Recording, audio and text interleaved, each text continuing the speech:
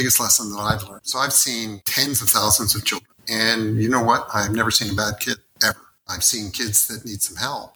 And what we're doing with the science is really interesting. Not just a case of understanding, but, okay, now I understand what's going on. What can I do about it? And that's the key.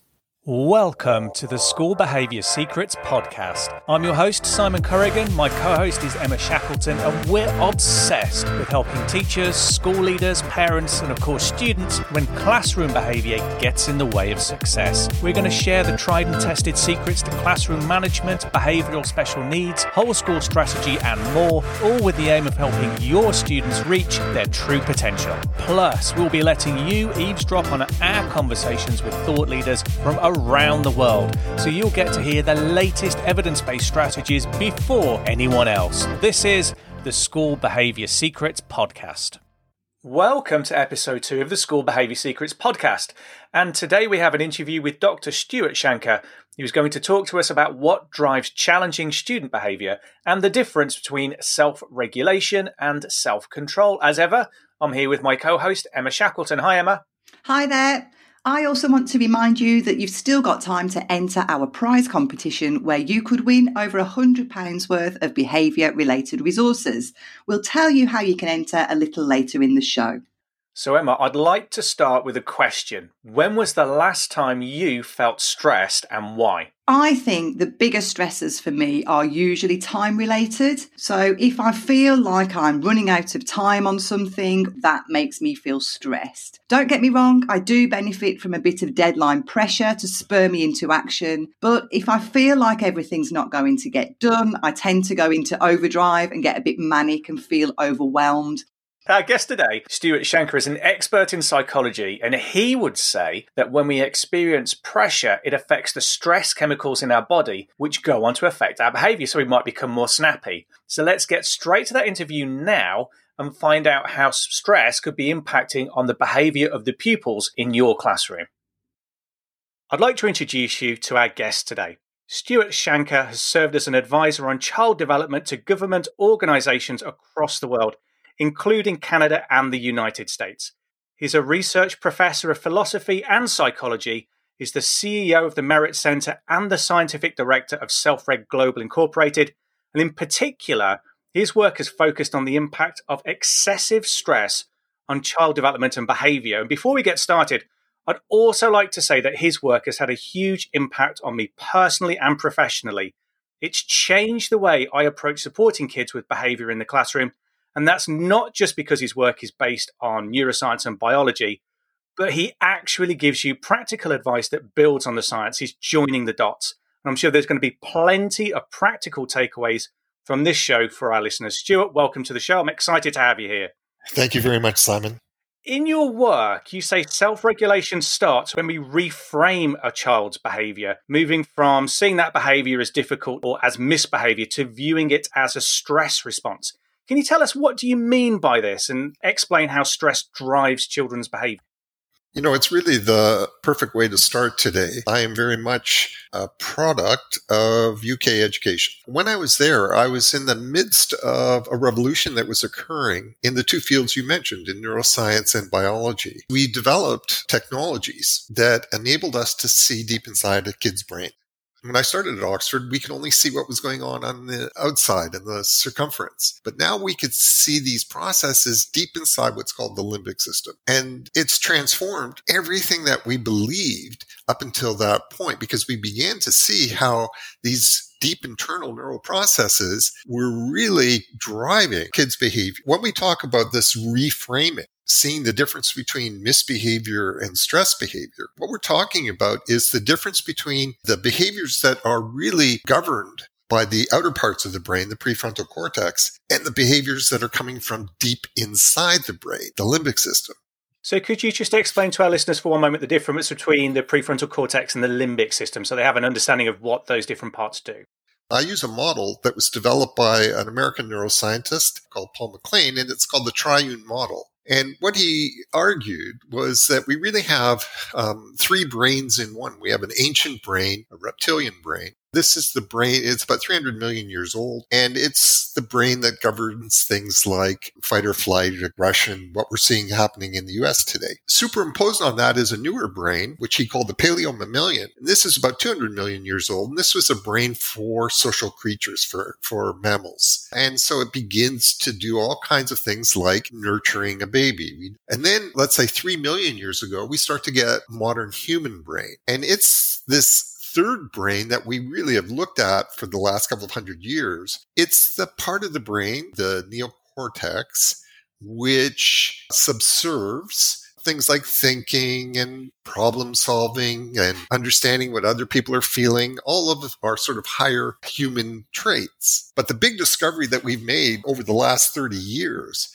is that the stuff that's going on in that middle brain, that limbic system, the part of the brain underneath the neocortex, it's as important, if not more important, than the things that are going on in the thinking part of the brain. And in fact, what we find with the kinds of kids, they really have heightened stress load, generally because of biological reasons. And unfortunately, because we didn't understand this, because we didn't understand the difference between a stress behavior, something coming from the limbic system, and an intentional behavior, we actually made things worse. We punished the child or shamed the child. In the work that we've done in Canada, what we find is that once you make this distinction, once you recognize the stress behavior for what it is and deal with it accordingly, you get a totally different kid.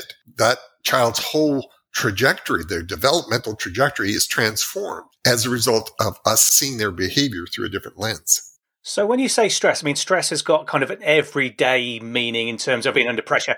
What do we mean in this sense? What do we mean by stress? One of the problems that we have when we teach all this stuff is people have this sort of pop understanding of stress, the stress of time or money. For neuroscientists and physiologists, stress is anything that requires the brain to burn energy in order to keep functioning. And in fact, the original example that was used to explain stress was cold weather. How when it's cold outside, this triggers a response deep inside the limbic system to generate heat so that our body stays at 37 degrees, roughly. So when we look at stress, the essence of life is to deal with stress. We look at stress across 5 different domains. And you said something right in your intro that I thought was the key. What we're interested in self-reg is stress overload, excessive stress. A child has to deal with stress. They have to deal with the stress of school or the stress of getting along with other kids. Stress wakes us up. Stress is what motivates us. Problems that we have are when the child has too much stress. That requires a very different kind of response if our goal is for them to, thrive. By no means are we trying to eliminate stress from a child's life. What we're trying to do is figure out when we're seeing signs of stress overload and what do we do about it. How do our brains, how do our bodies normally regulate the stress that's coming towards it? What's the kind of normal process? One of the key elements of this whole theory, so in my last book, which is called Reframed, talks about the 2 big discoveries, the foundation of self-reg theory. One is the one I just mentioned, this triune brain. But the other one, which is as important, is called the interbrain. So let me give you 1 second explanation of what the interbrain is. For various evolutionary reasons, our species give birth to our babies prematurely. All human babies are born premature. We're not sure how much, but maybe 4 to 6 months. But there are various reasons why this happened. The newborn is completely helpless. In fact, we even talk about the newborn as a fetus outside the womb. But if it's still very much like a fetus, then it raises an interesting question. What takes the place of the umbilical cord? And the answer is, the theory is, the interbrain. And this was actually developed by a British psychologist called Digby Tantum. And the idea here is the interbrain is a sort of wireless connection between a higher order brain and a lower order brain. And the reason it's so important is because here we've got this little fetus outside the womb assaulted by all kinds of stresses that it didn't experience inside them. So, noise and light and temperature, and now it has to breathe for itself and all these things going on. And this fetus-like newborn lacks the knowledge and experience necessary to deal well with all these stresses. And so the role of the interbrain is really to serve as that higher order self-regulating mechanism. She or he reads the signs of when the baby is becoming overstressed and adjusts accordingly. So we're talking here about the high order brain being the parent, usually the mother? So the answer is yes, usually, but not necessarily. Now, here's the problem. Certain babies are born with a heightened stress response. And this is biological. Maybe they're more sensitive. Let's just take one example. So they're more sensitive to sound. Just having a caregiver that speaks a little too quickly or a little too loudly causes the baby an aversive response, and the baby shuts down to protect themselves from the stress. I was reading through a lot of your literature on your website, and the kids that you're working with are by and large kids who, for biological reasons, have this kind of heightened stress response, a little bit more sensitive to different kinds of stresses, or maybe their internal system, their proprioception, it's called, is a little bit underdeveloped. Now we tie that in with the interbrain. Suppose now I'm looking at a child, 2 or 3 years old, who gets overstressed. And when they're overstressed, they have all kinds of impulses, like, let's say, a tantrum. If I respond as a self-reg parent or self-reg educator to this behavior, so I see the difference, I see that this is a stress behavior, then I begin to ask myself, why is this child overstressed now? What's causing this to happen? And I'm going to reduce those stresses. And at a very young age, we can begin to teach the child how to do this for themselves. But let's say I'm a self-controlist parent. Let's say that I get angry when the child has this heightened impulse and I respond by punishing or yelling. Now the problem, what this does is the child may stop the behavior, but their internal system, it's called their sympathetic arousal, remains very high. We haven't actually addressed the source of the problem. In fact, we've made it worse because that child is going to become even more sensitive to the stresses that created the problem in the first place. Could you talk a little bit about how the sympathetic and parasympathetic nervous systems try and upregulate and downregulate you so you can see the child trying to cope with this increase in stress? We've got this mechanism which operates entirely on its own. We can't control it. It's called the autonomic nervous system. And so autonomic here meaning automatic. And it's really designed, it has 2 branches. And so one of the branches is called the sympathetic nervous system, and the other branch is called the parasympathetic nervous system. The role of the sympathetic nervous system is basically to provide us with energy to meet a challenge. So whenever we have, say, a stress, what happens is our heart rate goes up, blood pressure goes up a little bit, our breathing increases. All these reactions are the result of the sympathetic nervous system. And it's really sending messages into the bloodstream. Basically, they are tapping into our glucose so that we can meet the stress. This is not a bad thing. This is life. The problem that you identified is stress overload, when that sympathetic nervous system is really being triggered too much.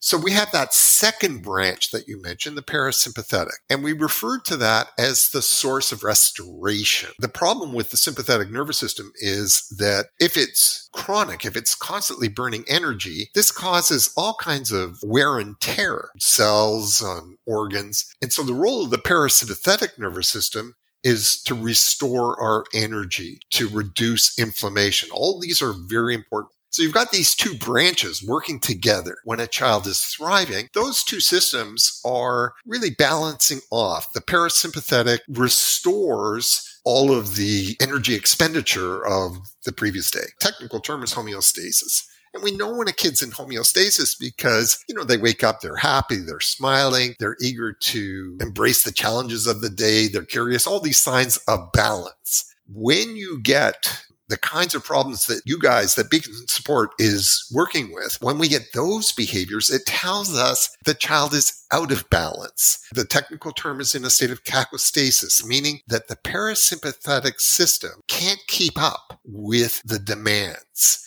Would it be fair to say the child gets stuck? It's because they get stuck that they begin to seek out various kinds of stimulation. And really what they're doing here is they're looking for ways to trigger adrenaline or epinephrine in order to keep going. So they're not restoring, they're actually pushing even harder on this, what's called the parasympathetic reflex. I want to tie that to where we started today, this reframing, because now when I see this kid that's having problems regulating their emotion or problems, lashing out, instead of seeing this as a bad kid, what I actually see is I see a kid whose parasympathetic reflex can't keep up. And I begin to ask myself, why? Instead of seeing this as a child who needs to be punished or corrected, I see this as a child who, for biological or neurobiological reasons, is overstressed. And I want to know how I can lower that child's stress and teach that child how to do it for himself. So that brings us neatly to what is the difference between self-regulation and self-control? So that's the $1 million question, right? And self-control is where it's a very Victorian concept. And the idea here is that if you have impulses, you have to inhibit those impulses. So if you want to, if you want to hit another kid, you have to be punished so that you learn that hitting is not allowed. But what we've learned is that when we try to teach a child to inhibit their impulses, what happens is that they may stop that behavior because of their fear of punishment, but their sympathetic arousal remains incredibly high, even while they're sleeping. Now, this is literally what I did at Oxford. I was studying self-regulation. The idea here was self-regulation refers to how we manage stress. And the reason why that original definition is so critical is because it tells us that we can manage stress in a maladaptive way or in a growth-promoting way. And so all of the work that we do in self-reg is really designed to shift kids from maladaptive to growth-moting. And so one of the typical behaviors that we saw with children that had autism is gaze aversion. What it was that the young child on the spectrum finds social interaction incredibly stressful. And it could be the proximity, it could be the energy coming off the caregiver's eyes, it can be smell, it can be noise, but whatever the stresses are, and it's usually more than one, the child responds by gaze averting, by breaking that connection. This is a way of managing stress. And of course, in the classroom, you'll often hear, "Look at me when I'm talking to you." And that's going to result in more stress. So maladaptive means that maybe it reduces the stress in the moment, but it creates more stress down the road. So a maladaptive response to stress is anything that actually serves to increase the child's stress later. What we're looking at then is, let's suppose that the child deals with this heightened stress load. So we're talking now 12, 13, 14-year-old by immersing themselves in a video game. Now, the problem is not the media per se. It's not the game. When we have problems, it's because the child is using this to avoid dealing with their stress. So what we want to do is we want to shift them. We want to help them transition to a healthier way of dealing with stress. And so what we find is that those kids that are struggling, if they turn to their primary caregivers and can deal objectively, non-judgmentally with their stress, this is not only incredibly effective, incredibly growth promoting, but it's true at all stages of life, even at the end of life. And let's tie that in with what you just said about the kid in the classroom. We get those misbehaviors, and that kid needs that interbrain connection more than ever. That interbrain connection at this moment is with that educator. I think that brings us on perfectly to the 5 sort of key domains. And I wonder if you could just give us a quick description of those domains and the kinds of stresses in the classroom or the kind of experiences in the classroom that would cause a child to feel stress. One of the things that we did was we had a team of scientists that began to assemble what are called stress inventories for us. And what we wanted was a list of every kind of stress that you can find in the scientific literature. Some of them were very surprising. For example, it turns out that birthday parties are stresses. It begins to all make sense. And you can get those stress inventories for free from our website. And so what we wanted to do was to simplify it, because in the moment, dealing with a kid that you see as becoming becoming overstressed, you haven't got time to pull out a stress inventory. And we did what's called factor analysis. We wanted to know what are the basic groups of stresses. And what we found was there are pretty much these 5 domains. So all of the examples that we have can be fitted into one of the 5 domains. So the 5 domains are physical, biological, emotional, cognitive, social, and prosocial. Okay, so let's start off with physical. Let's take a typical classroom. All the kids, all the students are sitting at the same chair and desk. And you wouldn't normally think of that in terms of, self-regulation. But what we found was that for kids that have poor proprioception, now proprioception is this internal sense. It's like the 5 senses, but it's an internal sense where your body is. But what they found was that for kids with poor proprioception, the result of forcing them to sit for a long time in the typical desk chair arrangement was behavioral issues. What they studied was what happens if I change the seating? What if I give them some kind of seating which is not as stressful on their proprioceptive system? And the answer was there is a dramatic drop in their behavioral problem. So that's what we're doing in our 5 domains. Okay, so in the emotion domain, suppose you've got a kid that has been conditioned never to get angry, and the child starts to get angry, and so they're punished for it or shamed for it by their parent, because in our family, we don't get angry. And what we really want to know is, what were the stresses that led to this angry outburst? And what's a constructive way of dealing with it? But now suppose that instead what we've done is we shut it down. You do not behave that way. So now what happens is the child may well inhibit their anger.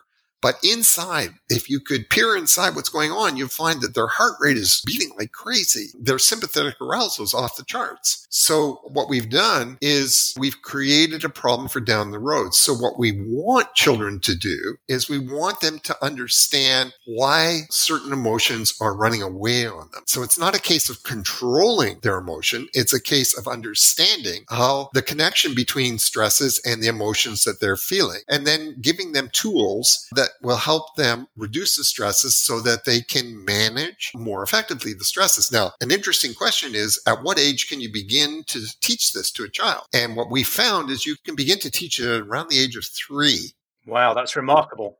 It's very remarkable. Okay, cognitive stress is the hardest one for people to understand. Math is a cognitive stress. It's a cognitive stress because it makes great demands on working memory. And what we found is that kids, there's 2 chapters on this in Reframed in the last book. What we found was that for kids that have, let's say, they're born with a slight deficit in numerical cognition. And what happens in math class is that they can't keep up with the rest of the class. And so they're getting now the social stress. They don't want to look stupid or whatever, or being yelled at by the teacher. It's not a hard thing to work on once we understand what it is. So we have lots of wonderful tools now, exercises and things that can transform math into something fun, provided we recognize the child's overstressed by this and what kinds of things we can do to reduce the stress load of math. I think what you've illustrated there really clearly as well is that these domains aren't kind of self-contained. One can spill into the next and spill into the next, and they have a domino effect with each other.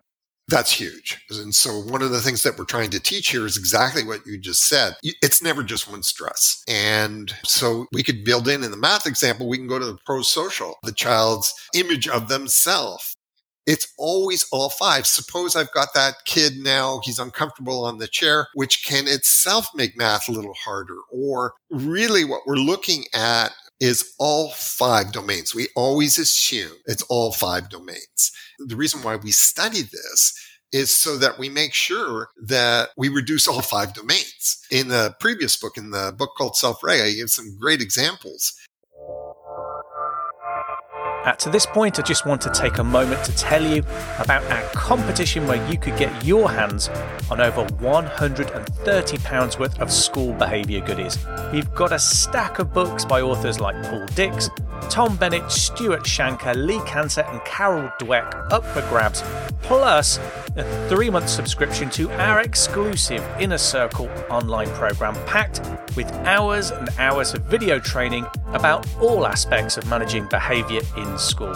To win these prizes, all you have to do is leave an honest review and rating for our show on Apple Podcasts, grab a screenshot on your phone and email it to me at simon@beaconschoolsupport.co.uk. Entries are limited to 1 per person and no purchase is necessary. It's completely free to enter, but I must have received your email before February the 28th, 2021. Remember, we can only accept screenshots from Apple Podcasts. We'll draw the winner at random at the start of March 2021. You can find more details at beaconschoolsupport.co.uk/podcastcompetition.php. So what have you got to lose? Rate, review us and send me your screenshot today and you'll be in with a chance of winning that fantastic prize pot. And now it's back to the podcast. So let's have a look at that self-reg process that you describe in the book. You talk about 5 key steps. What are those steps and how can we start using them to support kids in our own classrooms? So the 5 steps are reframe, that's the first. Recognize, meaning recognize what the stresses are. Reduce the stresses. Reflect. We want the child to really understand when they're becoming overstressed, what it feels like to be calm. And then the 5th step is the one that you and I were talking at the beginning, restore, which is really kicking in a different part of the brain. And it's called the ventromedial prefrontal cortex, which is the part of the brain that really revitalizes the whole thing. We made a very interesting discovery. So we do these institutes across Canada. Teachers, so they come from across the country, they come from around the world now, said, we really want to start off the first day about our own self-reg needs. So, and the discovery is, of course, that educators are under the most extraordinary stress. It's not recognized as such. In my experience, teachers are quite extraordinary. I'm absolutely convinced that they are the guardians of society's future. If those educators are overstressed, what happens is they get irritated or annoyed by the child's impulses. Now, you said something else. You let drop a term that is hugely important. And you said that their annoyance or irritation leaks out. And that's huge because that annoyance or irritation, it comes from the limbic system. No matter how much you try to control what you say or do, you cannot control these limbic messages. They come out through your voice, eye gaze, through your posture, etc. What we were finding was that how do you turn off this kind of limbic leakage? And the answer is not by conscious effort. So reframing is more than just some sort of cognitive exercise. We have our teachers stop and say, why now? Why am I seeing this behavior? Our own anxiety, our own amygdala arousal drops. This calmness that we're feeling now as we look at the kid is actually conveyed to the child. If your limbic system is calm, this has an immediately calming effect on the kid. What teachers were discovering was they felt better. If I can reduce my own stress load, not only am I more effective, but I'm coming home and I am not wasted. I guess if you're a teacher and you're reframing something from a confrontation, which is going to get you kind of keyed up emotionally, biologically, to a puzzle to solve, it would sort of naturally change the way you stand and the way you think about it. And it would change the way you reflected on your experiences at the end of the day. And it's going to be positive for the kids. So we've got reframing the behavior, looking at the causes of the stress in the sort of 5 domains. What can we then do? You talk about reducing the stress and developing self-awareness. We've identified the problem. What's the next step to get at the solution? So these are if you think about it, they're very metacognitive steps. We're thinking about what are the signs of stress overload? What are the stresses involved? How can I help the child internalize all this? Okay, so those are the first 4 steps. But the 5th step is called restore. And that's what the goal of all this is. Now, what I wanted to explain, I'll do this very, very briefly. But the part of the brain that governs restoration, it's called the ventromedial prefrontal cortex. And for that to operate, we call it flipping the switch. And what that means is we have to turn off the parts of the brain that are overactive so that that ventromedial can automatically, unconsciously kick in. And the way we do that is you can't teach a kid, you can't force this. Instead, through steps 1 to 4, we reduce the stress load, which has been the cause of why the kid has become hyper-aroused, why they are stuck in this anxious mode or ruminative mode. And so what we want to do is reduce the stress so that they naturally transition into this restorative brain state. And what we found is that how the kinds of restorative practices that will help this process are different for every child. Is it cooking, gardening, listening to music, art? And the other lesson was, so what was restorative last week may not be this week. Sometimes we see as well kids who are given kind of restorative breaks, and they're given things like very engaging iPad games, computer games. And I suspect that when they come off those, they're even more depleted than when they started. If you're a teacher or a parent now listening to this podcast, what's the first practical step that they can take to start implementing something like self-reg? How can they find out more about you? What's the easiest way to start this process? I honestly think the best way is to do our introductory online course. The reason I say that is this has been carefully developed so that they become part of a community of learners. And it's that community experience which seems to be more important than anything I might have to say. If you go on the website, self-reg.ca, you can see all the different courses there are. But that introductory one is a really good one. You know, deep down, I can't help but feel that now more than ever, we have to do this for our own well-being. You know, if you're an educator, the demands on you are enormous. What I want you to internalize, if they take away anything from this, is the biggest lesson that I've learned. And I've done this for, my entire career now. So I've seen tens of thousands of children. And you know what? I've never seen a bad kid, ever. I've seen kids that need some help. And what we're doing with the science is really interesting. But again, something you said right at the outset, I think is what drives me. It's not just a case of understanding, but okay, now I understand what's going on. What can I do about it? And that's the key. You've told us lots of useful theory here, but also lots of practical steps that we can take to start implementing this in the classroom and really reframing, as we said before, children's behaviour not as misbehaviour, but as humans struggling to manage stress. And I think our readers are going to find that really useful and powerful. Thank you so much for coming on. I really enjoyed that interview. It's a fascinating conversation with a very smart guy, and I'm sure there was loads of information there that we can all act on. By the way, if you're interested in supporting students with strong emotions, we've got a download called the SEN Handbook that I'm sure you'll find interesting. It will help you link behaviours you see in the classroom with possible underlying causes. Now, this isn't about making a diagnosis, because as teachers, we're not qualified to do that. But when we start linking behaviours with possible causes, it means we can get the right help quickly. It's a free download. There's nothing to pay for. You just go to our website, beaconschoolsupport.co.uk, click on the free resources option near the top, and you will see the SEN Handbook. I'll also leave a link to that free download in the description. And don't forget to enter our competition. We've got just under £100 worth of books about behaviour in schools to give away, including Stuart Shanker's book on self-regulation, Running the Room by Tom Bennett, and When the Adults Change, Everything Changes by Paul Dix.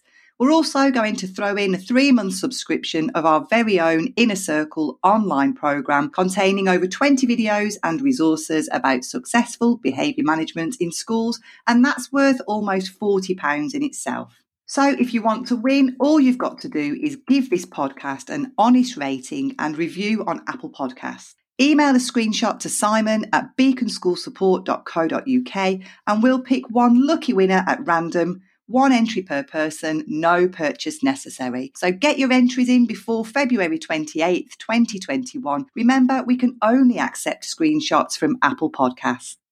In the next episode of School Behaviour Secrets, we'll be exploring the difference between the 4 attachment styles and what that means for the children in your school, and how you might need to adapt your approach to teach them successfully and build relationships. If you don't want to miss that, open the podcast app that you're using right now and click on the subscribe button, and that will make sure your podcast app automatically downloads all future episodes so you don't miss a thing. Thanks for listening to School Behaviour Secrets. Have a great week, and we look forward to talking to you again in the next episode.